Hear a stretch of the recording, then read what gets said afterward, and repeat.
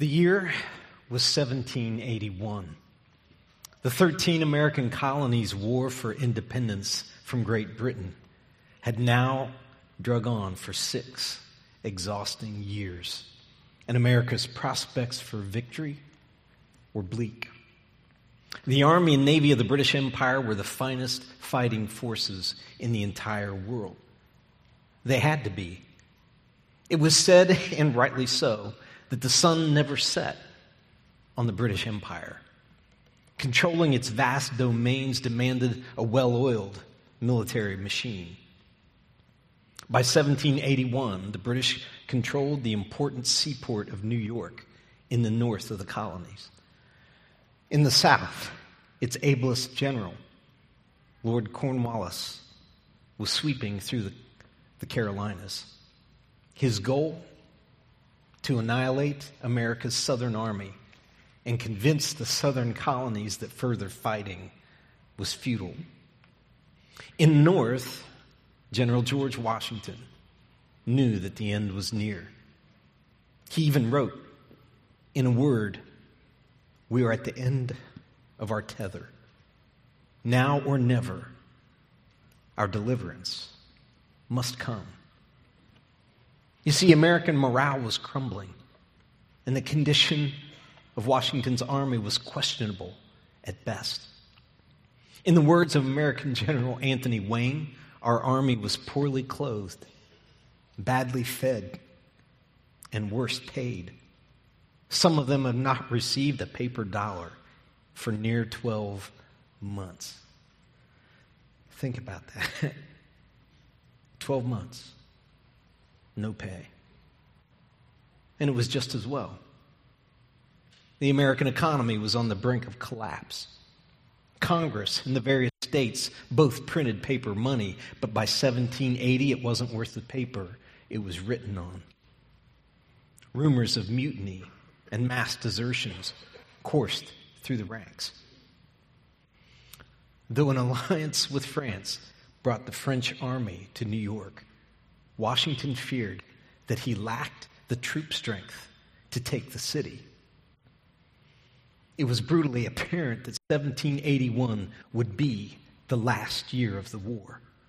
After seeing the American army, the French general de Rochambeau described 1781 as the last struggle of expiring patriotism. You see, he doubted the Americans' will to win. But perhaps he shouldn't have. Perhaps Rochambeau was mistaken. Underfed? Yes. Underclothed? No question. Underpaid? And then some. Expiring patriotism? I don't think so. Think about it. Despite the hardships and the difficulties, they stayed and they continued to fight. From that first shot heard round the world, fired on Lexington Green in 1775, through the valiant stand against overwhelming odds at Breed's Hill, they stayed and they fought. From the cruel winters at Valley Forge to the daring victory at Trenton, they stayed and they fought. Through losses too numerous to mention and conditions that would have broken most people, more American soldiers actually died from exposure, disease, and malnutrition than battle wounds in the entire war. Still they stayed. And they fought. Why? Why? What drove them to what seems at first blush madness? What drove them? I think that deep down at the core of their being, in their very heart of hearts, these men and women believed in the lofty ideals set forth in the Declaration of Independence. A document produced by flawed and imperfect people, yet imbued with aspirations that America continues to this day to struggle at turning into realities. Ideas like this. We hold these truths to be self-evident. That all men are created equal. That they are endowed by their Creator with certain unalienable rights.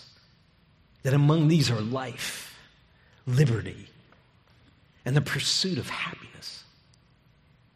They believe this. They believe that some truths are self-evident. They're obvious. They go without saying. They don't need to be explained.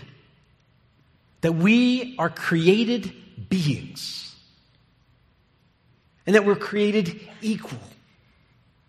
That magic phrase alone thrilled the minds and hearts of people who for centuries had been considered subjects, ruled for generation after generation by the dictatorship of hereditary, pampered kings and aristocrats in powdered wigs. That they were endowed by their Creator with certain unalienable rights. In other words, rights are not given to us by government, but by God. And they are unalienable. They cannot be taken away from us by the government because they are God-given. And these rights include the right to life, to defend oneself from harm by others or by an overreaching and unjust government. The right to liberty, to live, to speak, to worship freely without fear of government oppression. The right to pursue happiness, to pursue life on my own terms, within the bounds of the law, to own property and have it safeguarded, and to strive for the common good of all. Unalienable rights. And it went on. That to secure these rights, governments are instituted among men, deriving their just powers from the consent of the governed. In other words, governments exist to protect the rights of people. People don't exist to serve the government. And governments receive their power to rule only through the consent, the agreement of the people. And when governments cease to protect these unalienable rights, the people have the right to abolish the government and create a new one. This was unthinkable in those days. These ideas struck at the very heart of European monarchy. King George III, the King of England, considered them so treasonous, he was determined to crush the rebellion and hang the leaders. Each of the 56 signers knew when they signed the document, they were signing their own death warrant.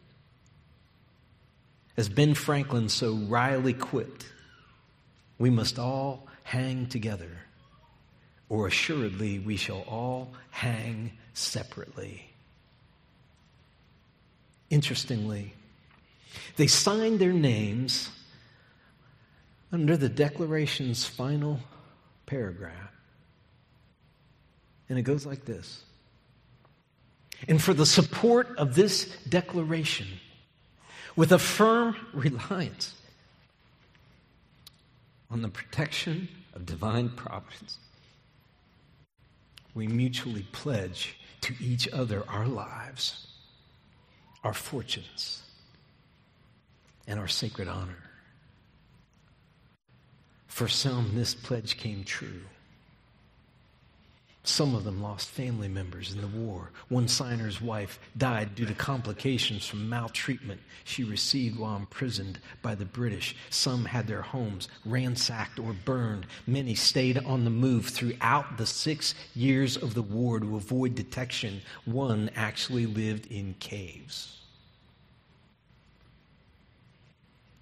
For the past 60 years or so, we've been taught in our school system an economic view of history. It wasn't always that way. We've been taught that history is driven by the almighty dollar. Ask most Americans today why the colonies revolted, and they can only tell you one thing: taxation without representation.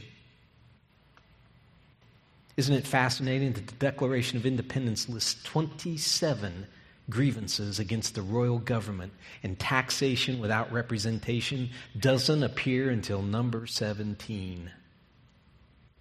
After grievances about self-rule, the administration of justice, government expansion, and the quartering of British troops in American homes.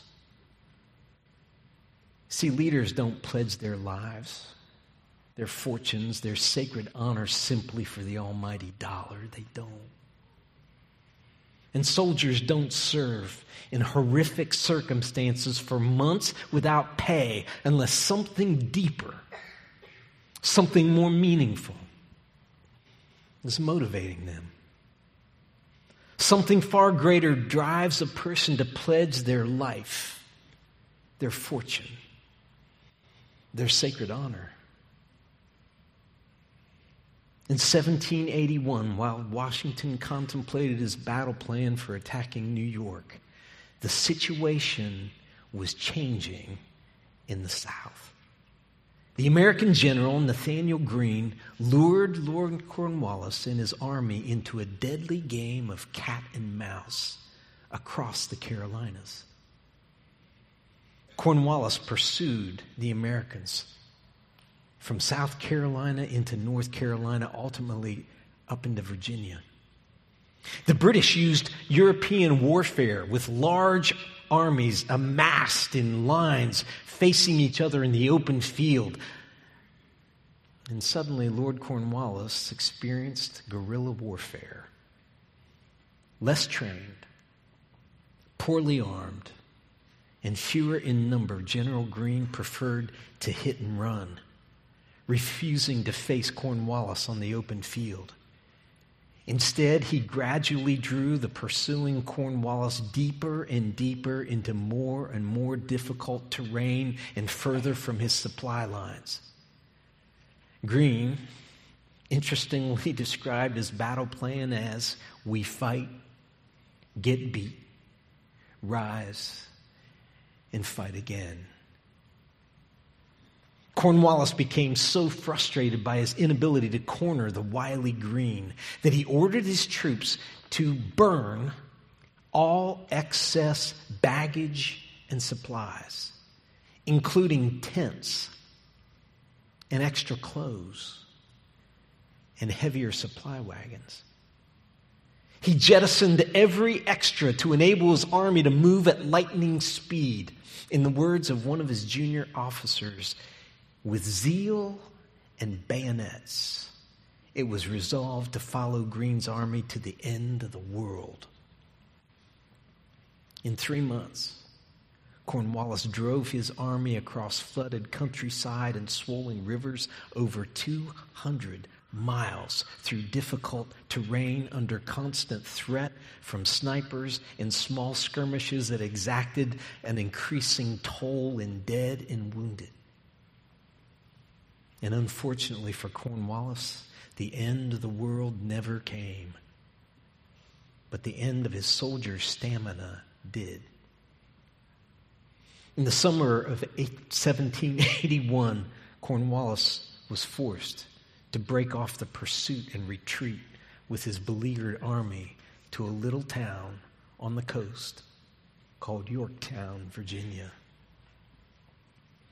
And suddenly, the hunter became the hunted. Now, Cornwallis assumed when he made it to the coast that the British army in New York would either reinforce him by land or evacuate him by sea. But on August 14th, events took a providential turn. Washington was informed that the French Caribbean fleet, with 29 ships, 3,000 Marines, and several dozen cannons, was headed toward Virginia. perhaps Washington's deliverance had finally come. Cornwallis's escape by sea could be cut off by the French fleet, but because of hurricane season, the French fleet could only remain off the coast of Virginia until mid-October. Washington had to move fast. He made the decision to march his army 500 miles south from New York. It was a grueling march through the hot, humid, mosquito-infested coastline. By land and ferry, Washington's army made the 500-mile trip in just under 30 days. Feinting maneuvers and fake orders that were deliberately lost to the British convinced the British Army in New York that Washington's real target was to attack New York. By the time they discovered the truth, Cornwallis was trapped. At this point, the Battle of Yorktown became simply a matter of physics. You see, the French field cannon were longer range than anything Cornwallis had. And they began to pound the British defenses nonstop, day after day and night after night. Cornwallis had commandeered the home of Thomas Nelson Jr., one of the signers of the Declaration of Independence, for use as his headquarters. Nelson was actually with Washington, and he urged Washington to open fire on his own house. The accuracy of the cannons forced Cornwallis eventually to move from the house into a makeshift bunker. The last remaining obstacle to an American victory were two British forward outposts known in the military as redoubts. Redoubts were earthworks that were built up. They were surrounded by trenches and equipped with outward pointing wooden posts sharpened on the end. Defenders would remain behind the earthwork, but they had ladders inside these earthworks would allow them to look over the top and shoot at anybody coming toward the earthwork. Approaching enemies were forced to run down into a trench that they had built, so it was even, you were coming at this earthwork and you get down into a trench and then had to try to climb up through the stakes while under fire from above. Typically, they sent the first people in and they were called sappers, armed only with axes. They would run to the earthwork and try to cut down one or two of the stakes so the men could get through. For the first to the trench, it was typically suicide. But if the redoubts could be taken, the Americans and French could move their cannons within point-blank range of Cornwallis. On October 14, 1781, shortly after dark, an American force of 400 led by Alexander Hamilton crept across a quarter mile of open field toward redoubt number 10. Now, in order to avoid the possibility of alerting the enemy of their approach by a musket accidentally going off, the attackers' guns, get this, were not loaded. In this attack, they were to use bayonets only. It was vicious, brutal, hand-to-hand combat. But within 30 minutes, the Americans and the French possessed both British redoubts. The bombardment of Yorktown intensified at close range. And 3 days later, Cornwallis surrendered, and the Revolutionary War, for all intents and purposes, was over. The British never recovered. Interestingly, during the final surrender ceremony, a British officer noted that as they marched out through the lines of French and American soldiers, that some of the American soldiers didn't even have shoes. Think about it, friends. What drives a man like Thomas Nelson to direct cannon fire at his own home? What pushes him to pledge his fortune for the cause of freedom? What drives men to sign a document filled with lofty ideals unheard of and untried in their time, knowing they could swing from a rope for it? What prompts them to pledge their sacred honor for a dream? What drives soldiers who are poorly clothed, poorly fed, and unpaid to stand and to stay and to fight, to follow to the end, to march 500 miles in a month for one last shot at victory, to charge a redoubt with an unloaded gun, to pledge their lives.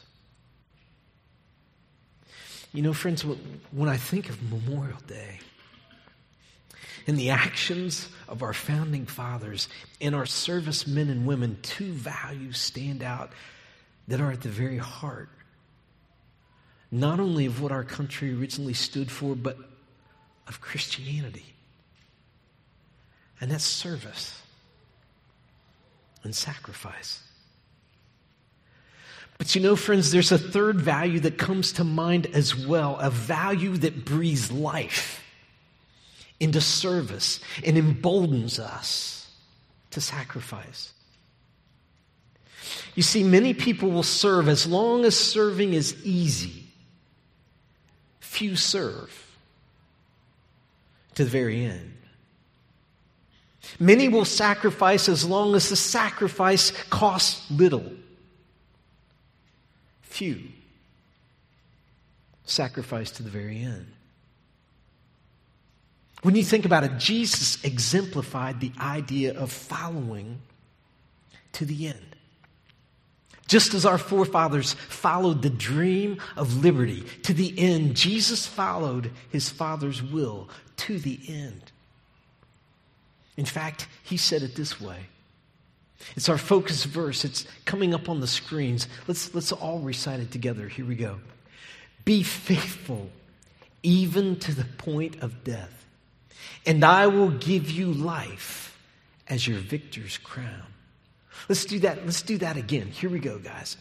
Be faithful even to the point of death, and I will give you life as your victor's crown.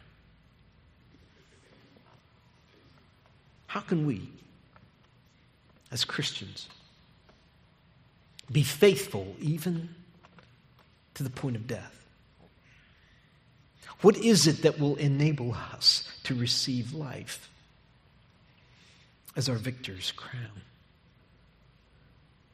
Friends, I believe that there are 5 lessons that we can learn about following to the end from Jesus and from those that we remember on Memorial Day.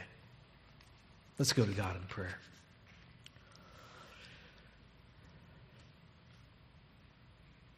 Dear Heavenly Father, we're thankful for this day that our country sets aside to remember, to memorialize those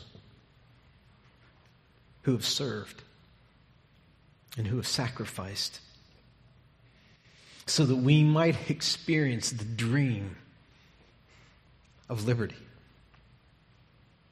that our founding fathers had.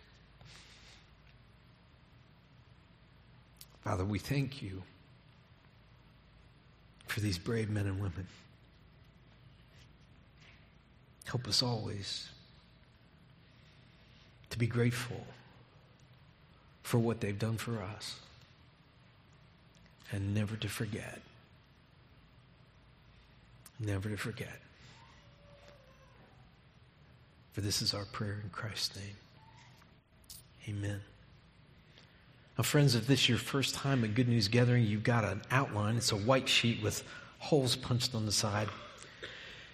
And what we're going to do now is we're going to go through that outline, and we're going to look at 5 things that I think, in order to follow to the end, that we must do. We must do. Just as our forefathers pledged their lives, their fortunes, and their sacred honor to the ideals set forth in the Declaration of Independence, Jesus dedicated his life to his Father's will. And we find his Father's will expressed in the most famous passage in all of Scripture. It's John 3:16 and John 3:17. You're all familiar with it, but it goes like this. For God so loved the world that he gave his one and only Son, that whoever believes in him shall not perish, but have eternal life. For God did not send his Son into the world to condemn the world, but to save the world through him. This was the lofty ideal that drove Jesus to come into the earth. His Father's love for all of us. For God so loved you, and God so loved me, that he gave his one and only Son. And you know, friends, when I think about Jesus coming into the world, Jesus exemplified following to the end because Jesus was always able to remember his purpose. And if you and I are going to follow to the end, we must remember the purpose. You remember Jesus coming into the world, and when he began to teach and he began to heal people, suddenly adoring crowds were all around him, and they tried to make him at one point an earthly king. But that wasn't his purpose. When his own family didn't believe him, it didn't sway him from his purpose. When his closest followers tried to divert him, he remembered his purpose. When the religious establishment opposed him, he remembered his purpose. You see, Jesus came into the world to give his life so that you and I would not perish. He came to die on a cross for the sins of the world and to pay the penalty for our sins so that we could be liberated from the forces of evil and death. You see, God did not send his Son into the world to condemn the world, but to save us. And that offer is there for all who would believe. But friends, if you and I are going to follow to the end, we have to remember the purpose as well. As Christian people, our purpose is not only just to believe in Jesus, but to share the good news with others. To work so that others might live. And friends, when you think about the purpose that he has called us to share the good news with others, I can think of nothing better than arriving in heaven one day and having people say, you know what? I'm here because I heard the message from you. Or I heard the message from somebody at Good News. Or I heard the message from your family. What better thing could be said? Secondly, friends, if we're going to follow to the end, when you think about those first militias that were determined to face the most formidable military force in the world, think of the attitude they had. No matter what comes, no matter the odds, whatever it takes, we will stand and we will fight. I think about Jesus. Jesus faced all the forces of evil that Satan and hell could bring to bear against him. Because you see, he knew why he came. He knew his purpose, and he came not just to teach, not just to set an example, not just to show us the Father, but to die for our sins. He came to serve. He said it this way: just as the Son of Man did not come to be served, but to serve, and to give his life as a ransom for many. You see, Jesus was resolved to serve. He was resolved to serve. And he knew that his service not only included teaching and being an example and healing and showing us the Father, but also giving his life as a ransom for many. And friends, if you and I are also going to follow to the end, you and I have to be resolved to serve. Resolved to serve.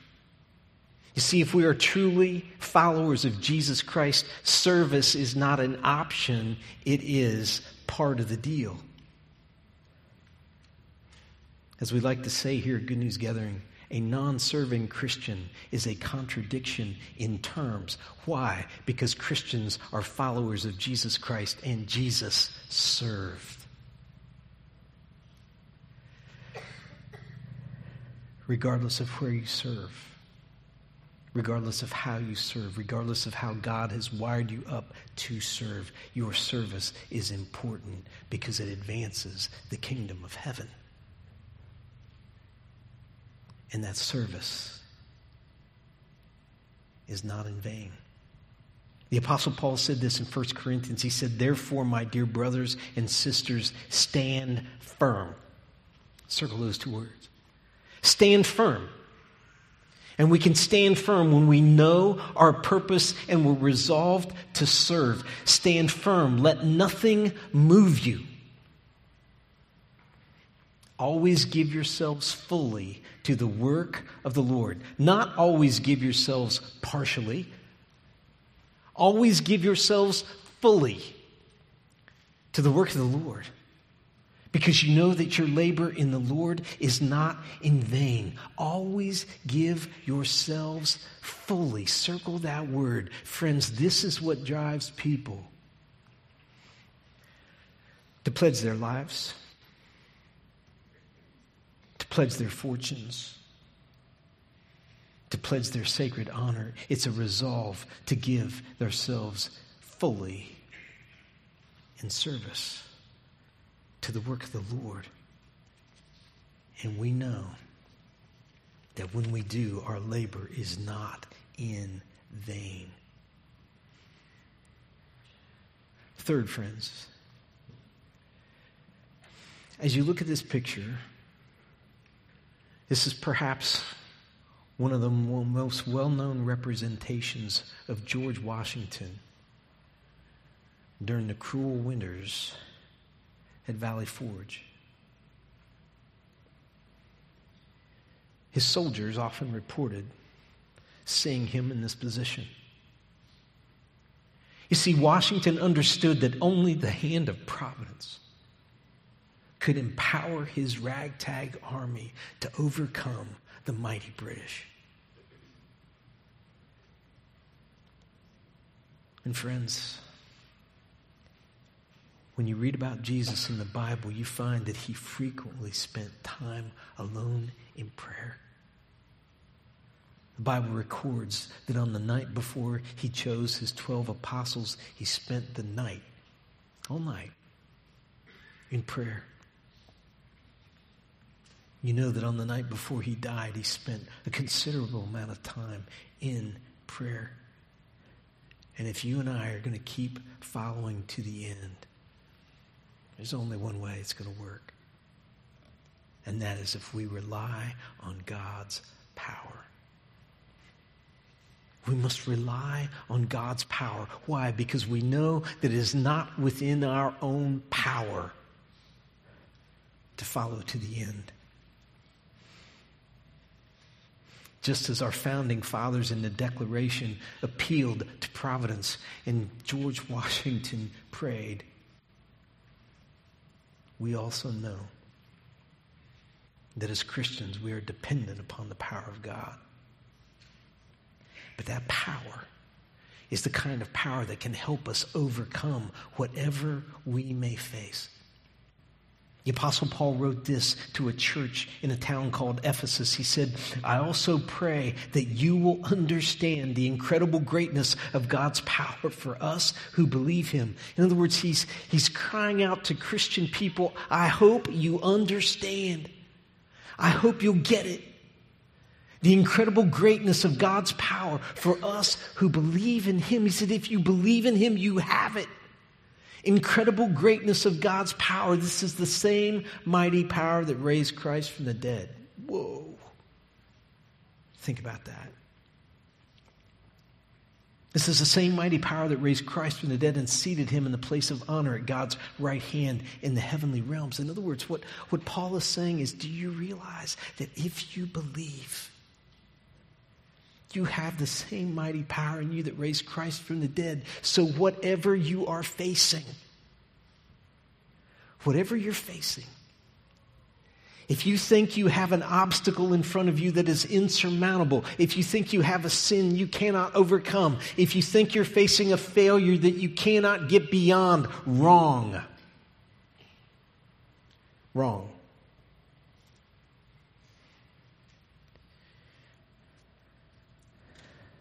You have the same mighty power that raised Christ from the dead and seated him in the place of honor at God's right hand. You have it as a believer.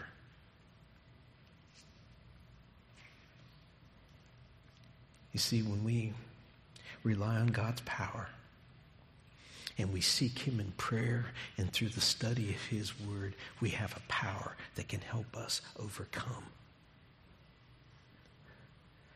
Just as our founding fathers and our early ragtag army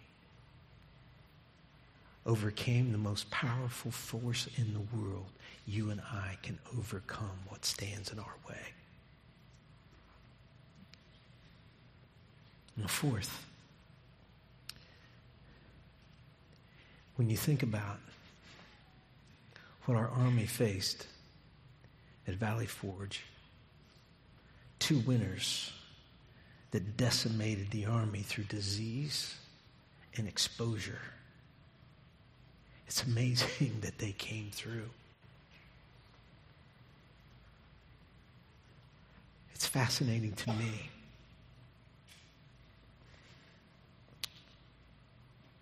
that as our army marched to Trenton, officers reported that you could have tracked them with the blood in the snow from men whose feet had no shoes. And yet they stayed and they fought. And as we look back, I think of what a legacy they've left. Jesus also suffered greatly for us when he went to the cross on our behalf. Perhaps that's why the writer of Hebrews wrote this. He said, therefore, since we are surrounded by such a huge crowd of witnesses to the life of faith, let us strip off every weight that slows us down, and especially the sin that so easily trips us up. And let us run with endurance the race God has set before us. We do this by keeping our eyes on Jesus, the champion who initiates and perfects our faith. Look at his example. The writer says, because of the joy awaiting him, he endured the cross, disregarding its shame. Now he is seated in a place of honor beside God's throne. Think of all the hostility he endured from sinful people. Then you won't become weary and give up. After all, you have not yet given your lives in the struggle against sin. You see, in order to follow to the end, you and I must remain focused in hardship. We must remain focused in hardship. We have to understand as Christian people that hardships will come in our lives. We will face difficulties and failures and trials. But if we remain focused, if we keep our eyes on Jesus, the champion who initiates and perfects our faith, then we can endure. Remain focused in hardship. You know, I think about that army that Washington had to look at and say, boys, we're marching south. 500 miles in 30 days. You talk about focused in hardship. But we know, friends, that when we do, there's joy to come. The Apostle Paul said this, "What then shall we say in response to these things? If God is for us, who can be against us? Who shall separate us from the love of Christ? Shall troubles or hardship or persecution or famine or nakedness or danger or the sword? No. In all these things we are more than conquerors through him who loved us. For I am convinced that neither death nor life, neither angels nor demons, neither the present nor the future, nor any powers, neither height nor depth, nor anything else in all creation will be able to separate us from the love of God that is in Christ Jesus our Lord." And you see, friends, when we face hardship or persecution or famine or nakedness or danger or sword, just like those early soldiers did, we can remain focused because we know that nothing can separate us from the love of God that is in Christ Jesus. And finally, friends, when I think about that surrender at Yorktown, and I think about the joy that it brought to those soldiers, not just joy, but I'm sure relief, knowing for the first time for some of them in 6 years that they would survive the war. It's amazing to me what these people went through. Jesus also knew the joy that awaited him after the cross. And he went through it for that joy that was coming. We too can experience joy in this world and in the next. The Apostle John wrote, "For everyone born of God overcomes the world. This is the victory that has overcome the world, even our faith. Who is it that overcomes the world? Only the one who believes that Jesus is the Son of God." You see, you and I, when we believe that Jesus is the Son of God, we become overcomers. The victory can be ours. And in order to follow to the end, you and I must rejoice in the victory that is ours. And the cool thing about this victory, friends, is that it's already there. Jesus guarantees us the victory because he already conquered sin and death. And that's why you and I can, as Luke says in Luke 10:20, rejoice that your names are written in heaven. Rejoice. Rejoice that your names are written in heaven. Friends, it's my hope and prayer that this Memorial Day, each and every one of us will dedicate ourselves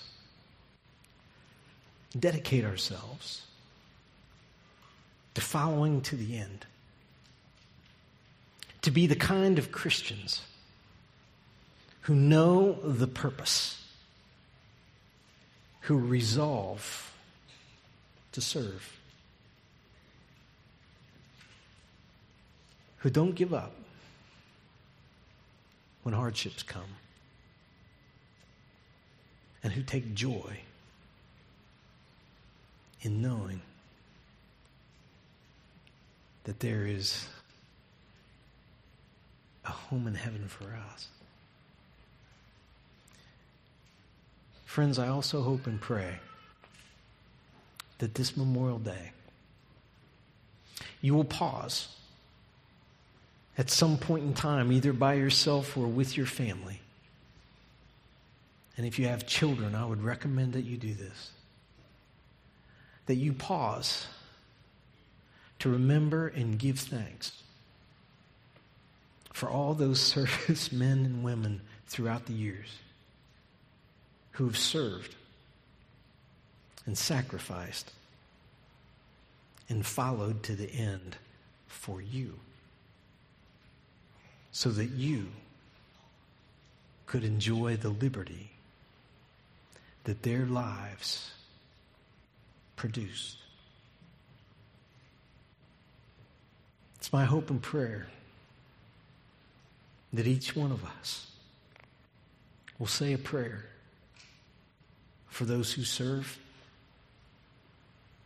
and that we'll say thank you to those that we know that serve on our behalf.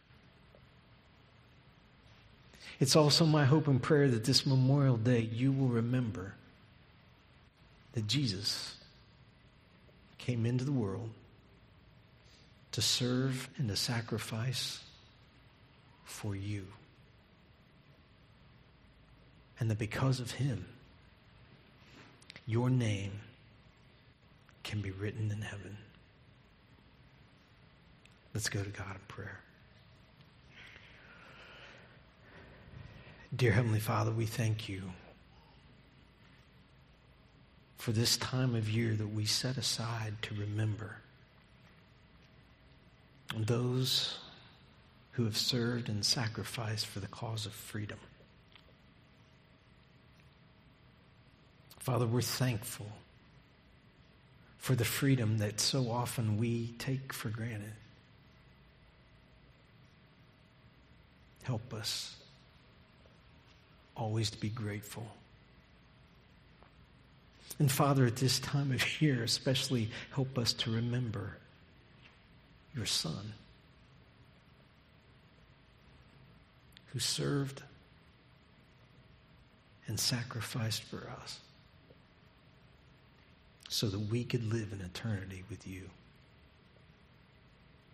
Thank you for loving us so much that you sent him.